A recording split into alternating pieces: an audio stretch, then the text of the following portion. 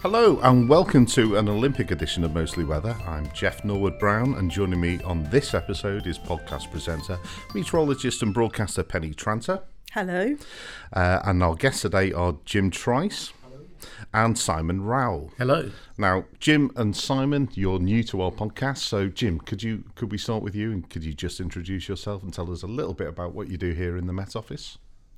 My name's Jim Trice. I've worked, I'm into my third decade in the Met Office, although only just. I started off as a forecaster, and actually the Olympic sailing down at Regatta was my last job as a forecaster before moving on to work with our observations department here in Exeter.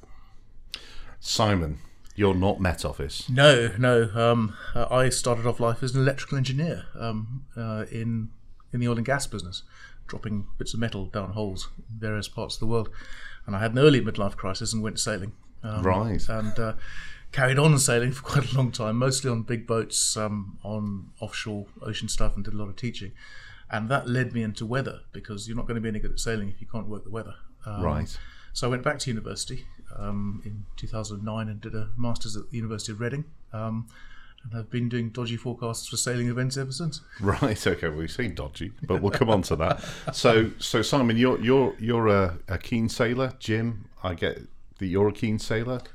Penny, I'm a keen sailor. You're a keen sailor as well. Yes, I am. So there's a bit of a theme going there, and this is what we're going to be talking about: is the mainly the 2012 Olympics and how the weather was forecast for the sailing events. But Simon, you have gone on to forecast for the Brazil in 2016? Yes, I was lucky enough to join the British sailing team at the beginning of 2015. Officially, I started working for them at the end of 2014, and I did the forecasting for the events leading up to the Rio Olympics and the Olympics and the Paralympics themselves. Right. I'm still the British sailing team's meteorologist, so we're now in the run-up to Tokyo 2020. Right, okay, so that's in Tokyo. Yeah, right, okay, great stuff. So I'm going to start with, how did the Met Office get involved in 2012? Anybody?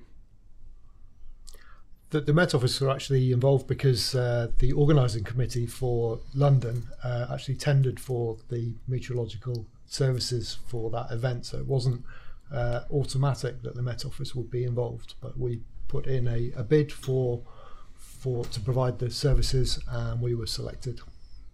Right, okay, so personally, how did you guys get involved? Well, that's more interesting, really, because we're all, as you said, we're all sailors, and actually the organising committee were really keen that everybody involved in doing the forecasting for the Weymouth event was a keen sailor as well as being a meteorologist, because I think it was helpful that we knew a lot of the issues that they would face in putting on the event, and we're also very keen, which helps always. And we also kind of knew the language that was used in sailing and racing competitions, so we kind of knew that we didn't have to have that explained. We also, as meteorologists, we knew that we had to use everyday language for the weather forecasting and the weather warnings. So it was kind of a combination. For volunteers, was it? There was a call for volunteers. And so have you done briefings before, either of you, before this event? So I had worked as a BBC broadcast meteorologist. For that time I'd been working, I can't remember how many years now. Must have been at least 20. No, how many years have I been doing it? I can't remember. No, I'd worked as a BBC broadcast meteorologist for 16 years, and then I'd come back in as the training manager at the Met Office College here. So I was also delivering training as well. So I was used to standing up in front of audiences and delivering information. Okay. Yeah, I think the others of us in the team as well, we've done a lot of briefings mainly for the military customers, so for the RAF, so we're very used to getting up very early in the morning to put together a briefing package and then stand up in front of a group of pilots, or in this case sailors, and to give a weather briefing. So it wasn't just the pair of you. You mentioned a team there, so how many were actually involved? There were 5 of us. I thought there was 4 of us. So there was, and you were based in Exeter, were you, in Met Office HQ, or did you? No, Penny's right. There were 4 of us, and we were based down at Weymouth. So you actually had an office. We had an office down there. They looked after us really well. They gave us an office on the first floor of the Weymouth and Portland National Sailing Academy, which is the whole venue for the event, which overlooked Weymouth Bay and the whole area where the boats were being rigged up, right down in front of us. It was really great. Right. Okay. So what about the rest of the Olympics? Was there any coverage from the Met Office with that at all? So how it was that there was a team of 4 of us at the sailing events, and we were just based in Weymouth, and then there was another team based at the rowing in Eton Dorney. Yep. And then also we had a team of chief forecasters who were based at the headquarters in London. Right. And they were doing all the forecasting for all the sort of senior management in London, looking at the weather for all of the events. Yeah, right. Generally, okay. but also looking at the weather for the opening and closing ceremonies as well, because that was also very, very important. So we were kind of covering it from lots of different angles. The team in Weymouth and the team at Eton Dorney, we were doing really, really detailed, specific forecasting for those 2 events, whereas the chief forecaster was looking at a much bigger picture, right across the UK, because the events were spread quite across the UK. As there was I recall. a lot in London. Mainly. There were a lot in London, but there were also some further north as well, right? Sort of England and Scotland. I'd like to explain my inability to count as well by going back to the previous question. Right. So we've gone to 4. We've had 5 and 4. There were four of us forecasting, but we also had a local volunteer for the Paralympics and the Olympics, and their job was mainly actually to collate observations from all around the race courses. You had an observer. We did. Oh, we did. Brilliant! Yeah. So they were listening to all of the radio traffic on the VHF radios between the boats and the shore, and picking up the weather observations, and then putting together a weather observation map every hour, which then the forecaster would comment on and would be sent out to the race organisers. So this is 5-6 now. We're up to. Okay, right, got that. It's 4 plus 1. There's plenty of time yet, Jim. We can improve on that number. No. So we touched on you guys were involved in the sailing, and this took place in Weymouth in the UK. And tell me a little bit about the topography of Weymouth, because it's not easy, is it? So the first thing to say about Weymouth is that it's very close to Portland Bill.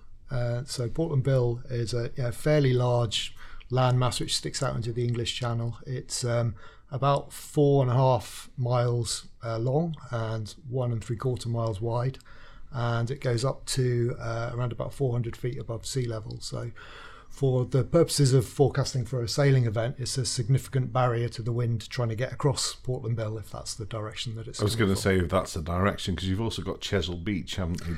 Well, that's right. So it's a really interesting problem from the point of view of numerical weather prediction, because Chesil Beach is actually quite low, so the wind, if it's coming from the west or southwest, can quite easily get across Chesil Beach without too much interference to the flow. But Portland Bill's a different story. And then also you have sea breezes. Right. Okay. So did you want to go into that a bit? Yeah. So for this part of the world and on southern England, across Chesil Beach, you have the sea breeze that comes in from the southwest. If it's a day that's going to have sea breezes, whereas for Weymouth Bay, the sea breeze comes in from the southeast.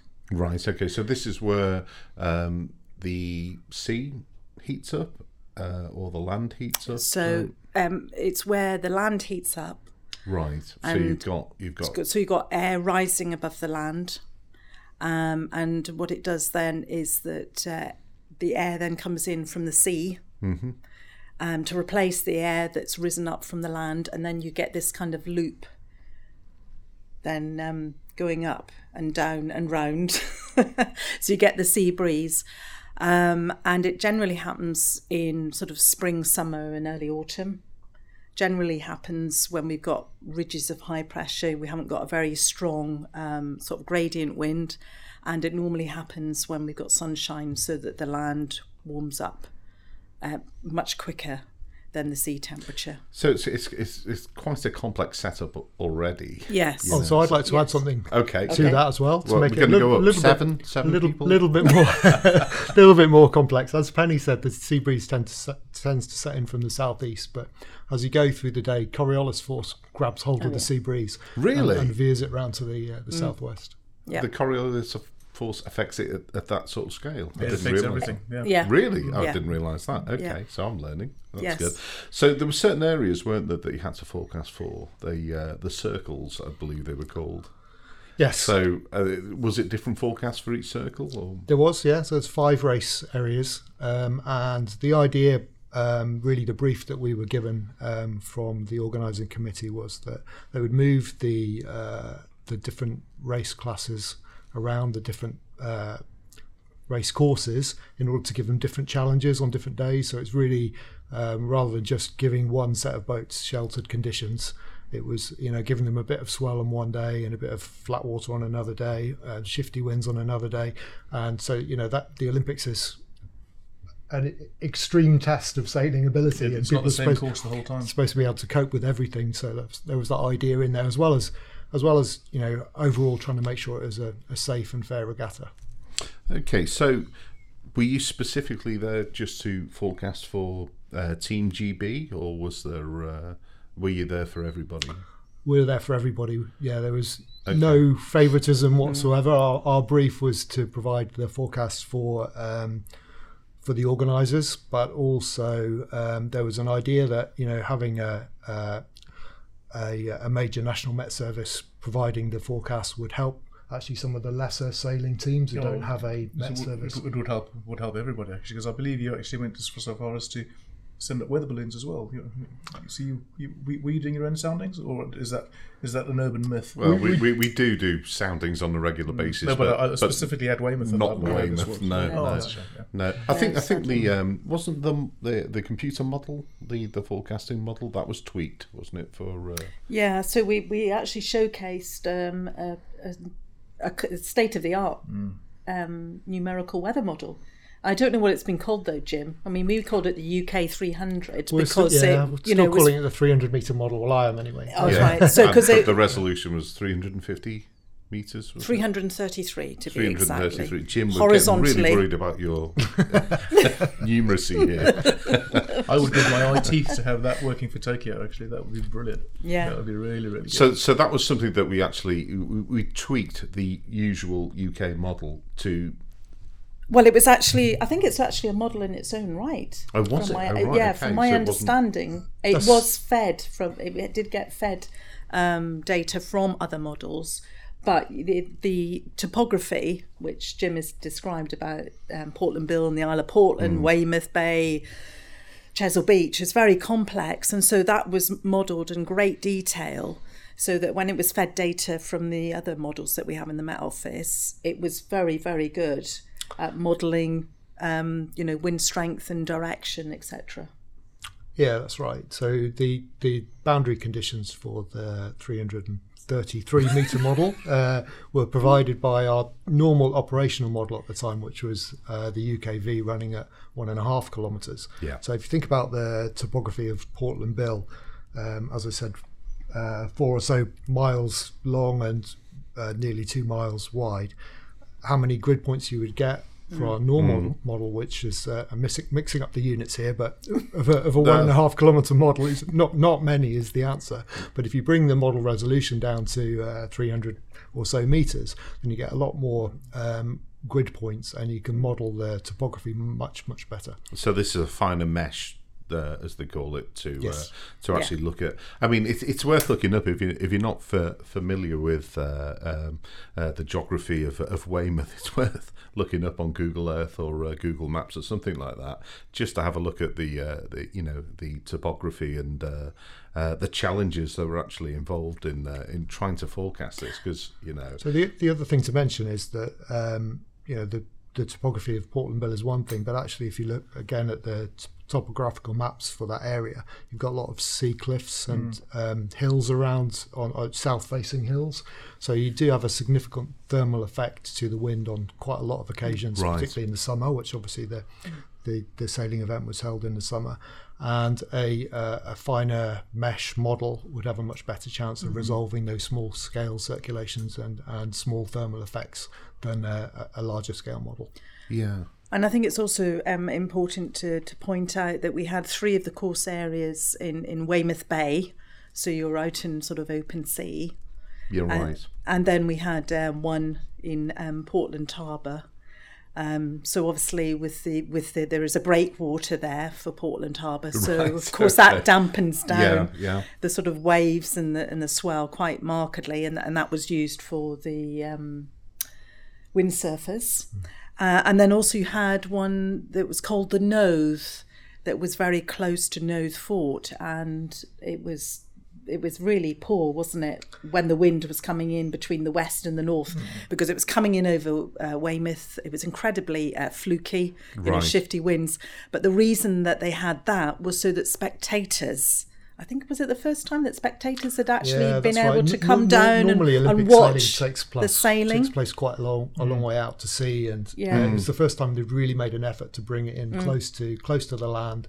And they had a fantastic spectator area on the Noth and on Weymouth Beach, actually, with big screen TVs and that sort of thing. Yeah. But it was a really good, well attended Yeah, it was. spectator Yeah, it event. was. That was the medal race course, because the Olympic format is such that you have your 5 days per class of regatta racing. So you normally race between 10 and 14 races in the series, and then the top 10 sailors have a double points medal race on the final day. And that's what the medal race course was. So lots can change. For example, Ben Ainsley won his final gold medal because of his performance in the medal race on the final day in the Noth in front of the spectators. So it's there's a lot to that. Okay, so as sailors, have any of you actually been in Weymouth? Have you ever actually tried to sail around this particular area?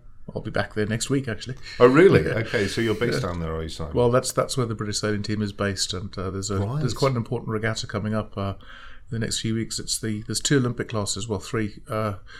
You've got the 2 skiffs, the men's and female skiffs, so the 49ers and 49er FXs, and then the NACRAs, the mixed crew catamaran.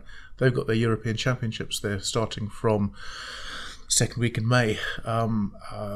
And that's quite an important event, not only because they're European Championships, but also they're part of the ongoing programme towards Tokyo 2020. Right. So I'll be there looking at exactly the things which Jim and Penny have just been talking about, the way the air comes around and over Portland Bill, the way it gets accelerated along the cliffs at the side there. I guess. So is this going to be helpful for Tokyo? Because is it going to be a reasonably similar setup? Or? Well, it's interesting. There's actually quite a lot of comparisons between the two venues. Tokyo is the Tokyo sailing is not in Tokyo Bay itself. It's in the next bay along, Sagami Bay, Sagami 1. And the marina is called Enoshima. And Enoshima it's an island on the end of a causeway with a marina on it, very much like Portland. Oh, right. And there's a big open bay to the east, very much like Weymouth Bay. There's one major difference in that the water temperatures there is about 26 Celsius. Right. And come the end of July, beginning of August, quite warm compared that's to quite UK. warm, yeah. Come the games period, it's the land temperature is going to be in the low 30s. But it's okay. I don't sweat much, so it's Right. fine. But that's the major climatic difference. It's much hotter, which means that the thermal effects, which you two have been talking about, are much bigger there. And things happen. We get sea breeze under cloud, which is a bit strange. But anyway, going back to the sailing side of things at Weymouth, and this is another comparison between the two venues. You have swell coming in. Weymouth Bay is open to the channel, so you can have quite big, quite long swell coming in. And especially if you've got a sea breeze day, for example, the direction of the swell can be quite different from the direction of the wind. And as a sailor, especially on a small, fast boat, that can make life quite interesting. And it's a lot of skill involved in sailing and holding those conditions. So does anybody feel like they want to explain the difference between waves, swell, and maybe fetch? Hands up, come on. No, we can do this. You mentioned fetch there. The fetch is the distance that a wind blows over before it gets to you, and generally the longer the fetch, the bigger the sea state. That's why people, if you happen to go sailing in the Caribbean, for example, people think, oh, Caribbean, lovely, and it is lovely, but it's got the entire Atlantic as the fetch, so the waves tend to be pretty big. In Tokyo, it's got the entire West Pacific, so we can have almost no wind and have a happy 1 metre swell coming in. It's not quite as big in Weymouth because you've only got the English Channel, which is 100 or so miles at that stage, but that's still fairly impressive. You can still get quite a big energy, lot of energy coming in. We can still get some westerly swell coming all the Very way much down the channel, curling around the bill. Well, one of the things we had, which was really useful, was a fine scale wave model that we used at Weymouth. Can I steal this from you, please? Actually, in advance of the event, we went down in 2011 and provided a forecast service for the test event. For the test event, and we didn't have all of the fine scale models at that stage, so we had to resort to some slightly more pen and paper type forecasting tools to try and work out how the swell would wrap around Portland Bill and diminish as it wrapped into Weymouth Bay. But for the Olympic event, we had some great help from the. So what rehearsals did you actually have to do beforehand? I mean, or did you just go straight in and do it? Yeah, so the organisers, LOCOG, they invited us down to Weymouth first of all in 2010, and that was a really great experience because we weren't there to do any work, to do any forecasting. We were there to learn about how the event worked. So we went out onto the committee boats and we watched how races were organised. We watched people with bits of string on the end of pencils and compasses, trying to work out exactly where the first upwind mark would be and whether the wind was varying too much to make the start or not.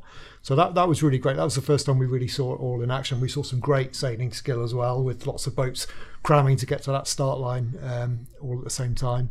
And then in 2011 we were down there for the Olympic test event, where we were providing a forecasting service, but actually we didn't have all of the fine scale models at our disposal at that stage. So we were reverting to much more traditional pen and paper type forecasting techniques in some cases to work out how the swell, for example, was wrapping around Portland Bill and into Weymouth Bay. Right. So I'm just curious, what sort of hours did you actually work?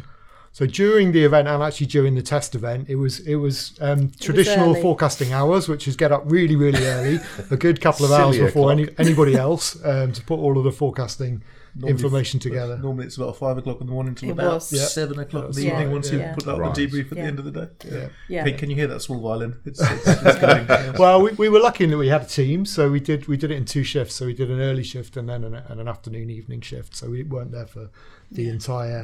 Was it just the one forecast that you produced on each shift, or were there several forecasts? Or there were several really. So we were briefing first of all the organisers, and then we were going on to brief the racing teams after that. And again, still fairly early in the morning initially, but then we'd repeat the whole exercise and the briefings in the afternoon and evening. And this was, what months was this in 2012 that you did this? It was, if I remember correctly, back end of July in August, and the Paralympics were in September. And then the Paralympics as well, that's what I was leading on to. So you did the Paralympics as well? Yes, we did. And that was the same area, same setup? So the Paralympics was actually quite different. There's just 3 classes, and they were all competed in Portland Harbour. Right. So they weren't out in Weymouth Bay and they didn't use Nose. And the reason for that was that they wanted the sea to be as flat as possible for the Paralympian sailors. And also it was the closest race course to the venue because, of course, Paralympic sailors have very different needs from Olympic sailors. So sometimes they could only be out on the water for a certain number of hours. For example, if they needed medication or something like that. Okay. So it was a very different setup, wasn't it, Jim? It was. For the Paralympics compared to the Olympics. You forecast for both of those as well. We did. And not only were we doing forecasts, we were also providing warnings. We were answering ad hoc questions, weren't we? We were sort of in the office beside the senior management. So if they were looking at a scheduling issue a couple of days ahead, You know, they'd just come and knock on the door and we'd have a very informal chat about it. So one of the warnings, which doesn't really relate to the normal sort of weather warnings the Met Office does, is a warning of variable wind direction. Right. So that's one of that's one light of the winds, real. is it? Well, Yeah. light winds are just. It can be actually a fairly moderate wind that's passing over Portland Bill, and it just wouldn't work in terms of setting up the racing with a steady wind direction. You have to have a reasonably steady direction, otherwise because the race courses aren't that long. They're potentially a mile. You go upwind a mile and then downwind a mile. Do a couple of laps of that, and that's it. Right. And if the wind direction shifts by 40 degrees in that time, it can be massively unfair. To basically the proportion of the fleet that didn't happen to choose that side first. Right. So your wind not only has to be either more than a little bit, and obviously it can't be blowing too strong, but it also has to be reasonably steady as well. That's putting you under quite a bit of stress there, I would have thought. So what were the biggest stresses? I mean, there's 6 billion people watching. So I think one of the things was that we had to get the wind speed within an accuracy of 1 or 2 knots. Which is sorry, I'm not laughing there. Which is huge. That's amazing. It's an interesting one in that sailing isn't just affected by the weather in terms of, you can imagine some Olympic events might be cancelled because the weather's bad, but actually for sailing, the weather is an integral part of the game. Yeah. If you can guess which way the wind's going to shift, or you can prepare because exactly what the conditions are going to be on that day better than the competitors, then that gives you a significant advantage over everybody and hence else. The need to be rigorous, that you didn't give any information away to any one particular team. It was kind of the opposite to that, Jeff, because it was giving all of the information to all of the teams, and then letting them decide. So this is where, Simon, this is where you come into your own. My viewpoint is entirely the opposite. I want to give as much possible decent information to the British sailing team, and I don't care about anyone else. So you were in Rio 2016? Yes, I was, for the Olympics and the Paralympics. Right, okay. Pretty much the same routine as we've discussed, because you've got to. My routine is to prepare a forecast for the coaches and the race management team. Our sailing management team and the sailors, of course. That's normally given out. I tend to do my presentation over breakfast because that's when most people are there. So normally about 8:15 in the morning. Put out a document to everybody, normally via whatever electronic media we've got going at the time, and then updates and changes through the day, really, because no weather forecast tends to really hold. It meets reality and something normally changes. But the interesting thing about a weather forecast for this micro level of event is that the overall forecast is normally pretty good. If it's a southwesterly 10 to 15 knots, that's great. But what is it on the right hand side of the course? What is it on the left hand side of the course? What is it on the course that's tucked underneath the cliffs? It's things like that, and that comes from actually knowing the event, knowing the venue, and having sailed there and collating all your observations and putting some real life micro observations onto what's generally a pretty good overall forecast. I wanted to mention something about that actually, because I went down for a regatta down at Weymouth and competed myself, not at anywhere near Olympic level, but a couple of years before the event, and it was one of the days was a good sea breeze day, and I remember talking to some of the local sailors down there, and they were looking at the cliffs above Weymouth Bay, and they started to get a little bit of cloud development above the cliffs, and one of them said to me, when you get that sort of effect, then you'll just see the sea breeze building through the rest of the day. And that sort of local effect is something that only sometimes local knowledge have, but it's incredibly. It's really powerful. valuable. And we developed that skill, didn't we? We did. From 2011, which we were able to use in 2012. And obviously we were using the forecast models as well, and we had to learn their weaknesses and strengths when it came to forecasting too. That was part of it actually, wasn't it? Because the fine mesh model that we had, we didn't have in previous summers. It was set up specifically for the Olympics in 2012. Right. So we didn't, although we had it maybe a month or two before the event, we didn't have a great deal of experience of how it worked in different situations. So as a forecaster, that kind of gives you a lot of comfort and confidence if you've used a model for a long time and you know how it works. But what we had instead was the Met Office set up a convective scale ensembles model. Okay, so this is where they run the computer several times and just tweak it a little bit each time, just see what the differences would be.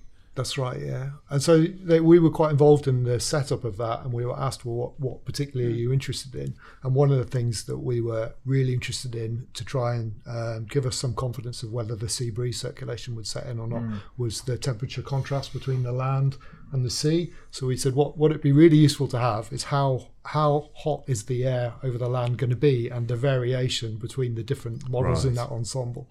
And so, if all of the runs of that model said it's going to give a 8 or 10 degree temperature contrast, then we'd be really confident we were going to get our sea breeze. If some of them said, you're only going to get 1 or 2 degrees difference, then that's when you get 50%. And we knew we had to be a bit more cautious with the forecasting. Yeah, very much so. So Simon, did you have to go out to Rio beforehand? Yeah, I spent quite a lot of time there in the end, which is lovely. It's brilliant. For you. I know, it's terrible. We spent quite a lot of time there actually, because the good thing about Rio is, well, there's many good things about Rio, but from a sailing weather point of view, because it's just inside the tropics, the sailing conditions there are much the same all year round. It's a little bit hotter in summer, it's a little bit cooler in the winter, but you still get much the same type of days there. You still get your when it's an onshore gradient, it's going to be much the same in summer and winter. If it's a sea breeze, it's going to be much the same in summer and winter. So we actually could go out there all through the year, which was very handy. For Tokyo, it's very different because the weather is much different in the winter than it is in the summer. Okay. So we're limited it's not worth going out there in the winter, basically. Okay, so you've done Rio and you're going to be doing Tokyo. So have you been out to Tokyo yet? Yes, quite a few times already. Only in the summer though, really, because the difference between summer and winter weather in Tokyo is massive. There's no point in going and training there in the winter. There's the wind regimes are completely different. So we tend to go out there for several weeks in the summer. This year I'm probably going to spend all of August out there, and maybe a week or so either side of that. And the sailors and their coaches, depending on their regatta schedule and their training schedule, they'll be out there for a training period somewhere in the June to September period. Right. Okay. So you're going to be working with the team. Yeah. Very much so, yeah. So that's interesting. So what sort of model data do you use? Whatever I can get my hands on, really.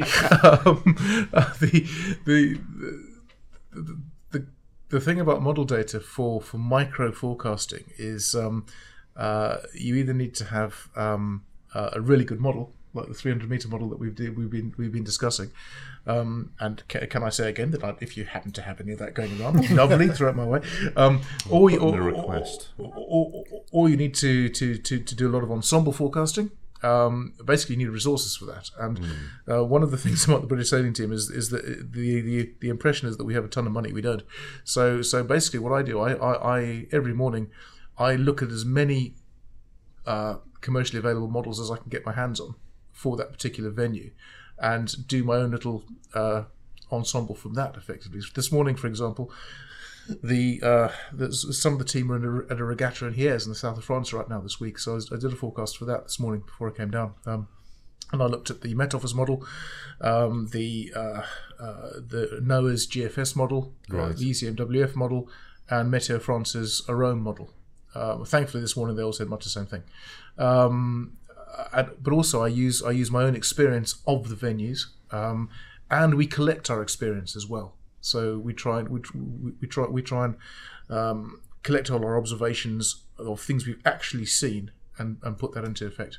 Because I think really, as well as doing my forecast in the morning, what I try and do as well is, and this is a really important part of my job, is to try and tell the sailors what they might see to give them clues as to what things are going to happen. Right, okay. So you're actually educating them in... It's really important, yeah, because no forecast, not even your excellent 300-metre model, have I told you about that before? Will be able to tell the sailor which way to go on the second beat up the course. It's just not going to happen.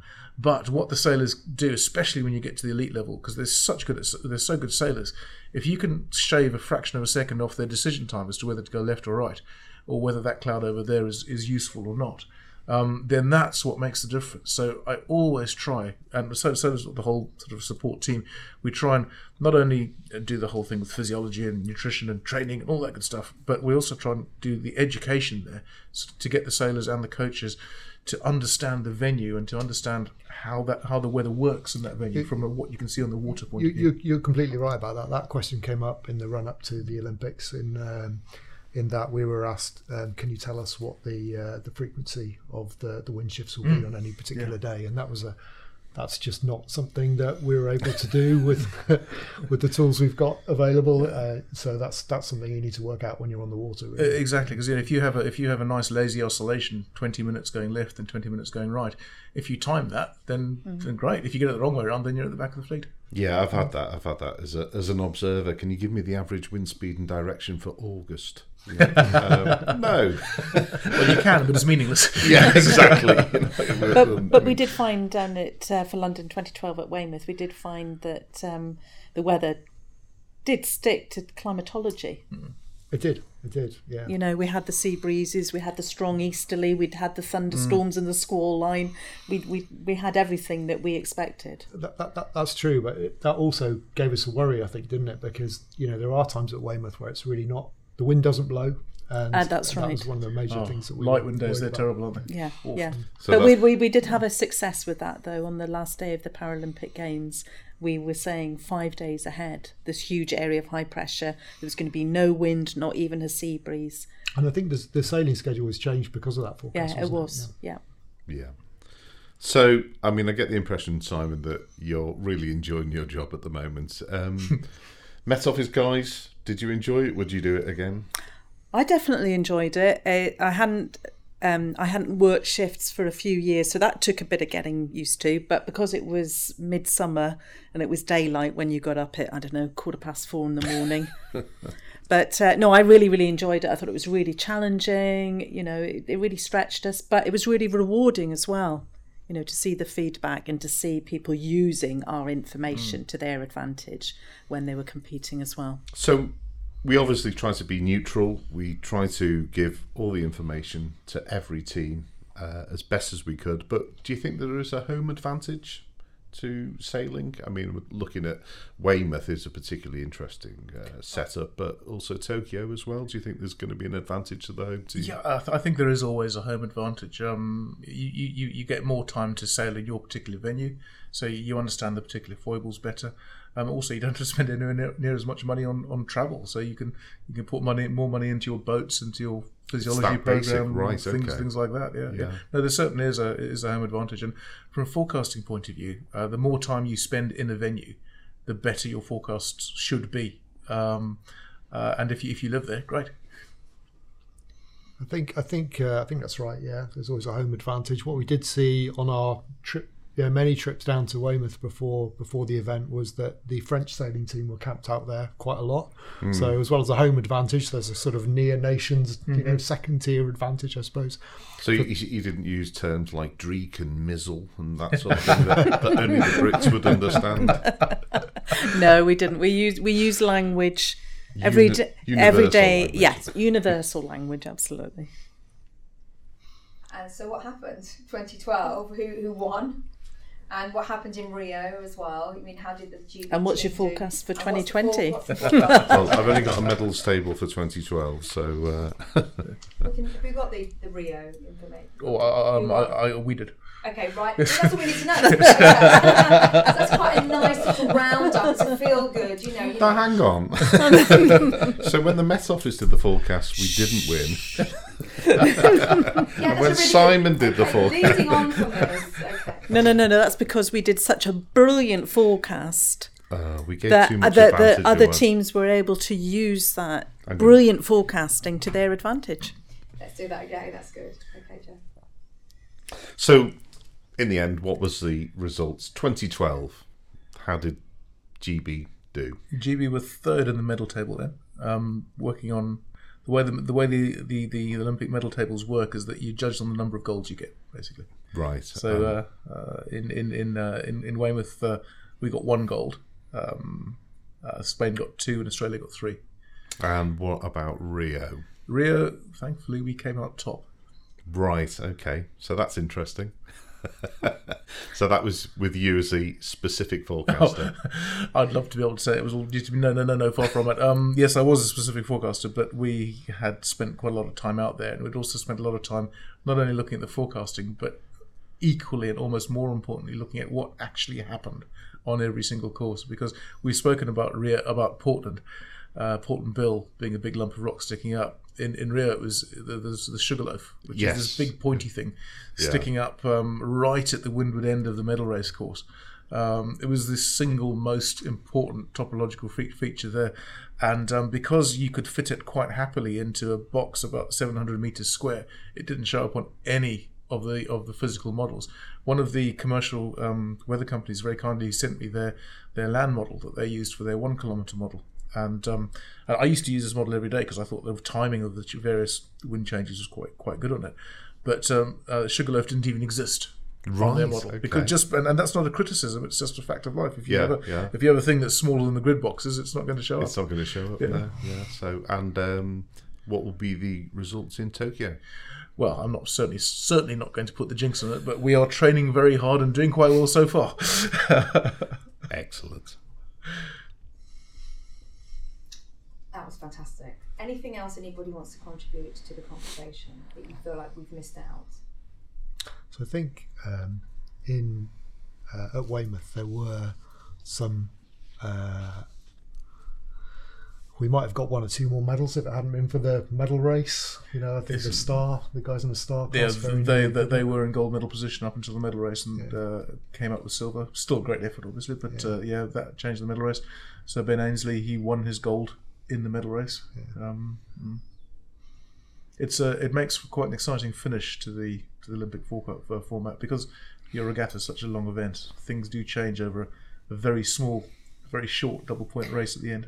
Did we talk about how long the Olympics are compared to a normal regatta? Oh, no, we didn't. No, I missed out on that. Yeah, so I just wondered you mentioned 6 days, didn't you, for a normal regatta? Your normal regatta sailing starts on Tuesday and finishes on Sunday, for example. That's doubled for the Olympic regatta. And the various classes have staggered starts, so you've always got someone sailing, but it makes it quite difficult. Well, not difficult, but different for the sailors, because if you happen to be in the class that's starting last, you've got 4 or 5 days of twiddling your thumbs while everyone else is sailing. Whereas if you're in the class that finishes first, then you've got to make really sure, however well you do, that you don't go out and party, because then you disturb the people who are still sailing. Okay, well, that's been absolutely fantastic, guys. I mean, what an insight that's been to the complexities of what goes on behind the scenes, And I'd just like to thank Penny. Thank you. And Jim. Thank you for inviting me along. I'd like to say as well that this really was, doing the forecast for the Olympic Games was the absolute pinnacle of my forecasting career. Absolutely. I loved it. Absolutely. And Simon, thank you so much for dropping into our podcast here, and best of luck for 2020. We'll be watching. Thanks very much indeed. Today's producer was Jeff Norwood Brown, and the editor was Simon Hammett. Mostly Weather is a podcast from the UK Met Office.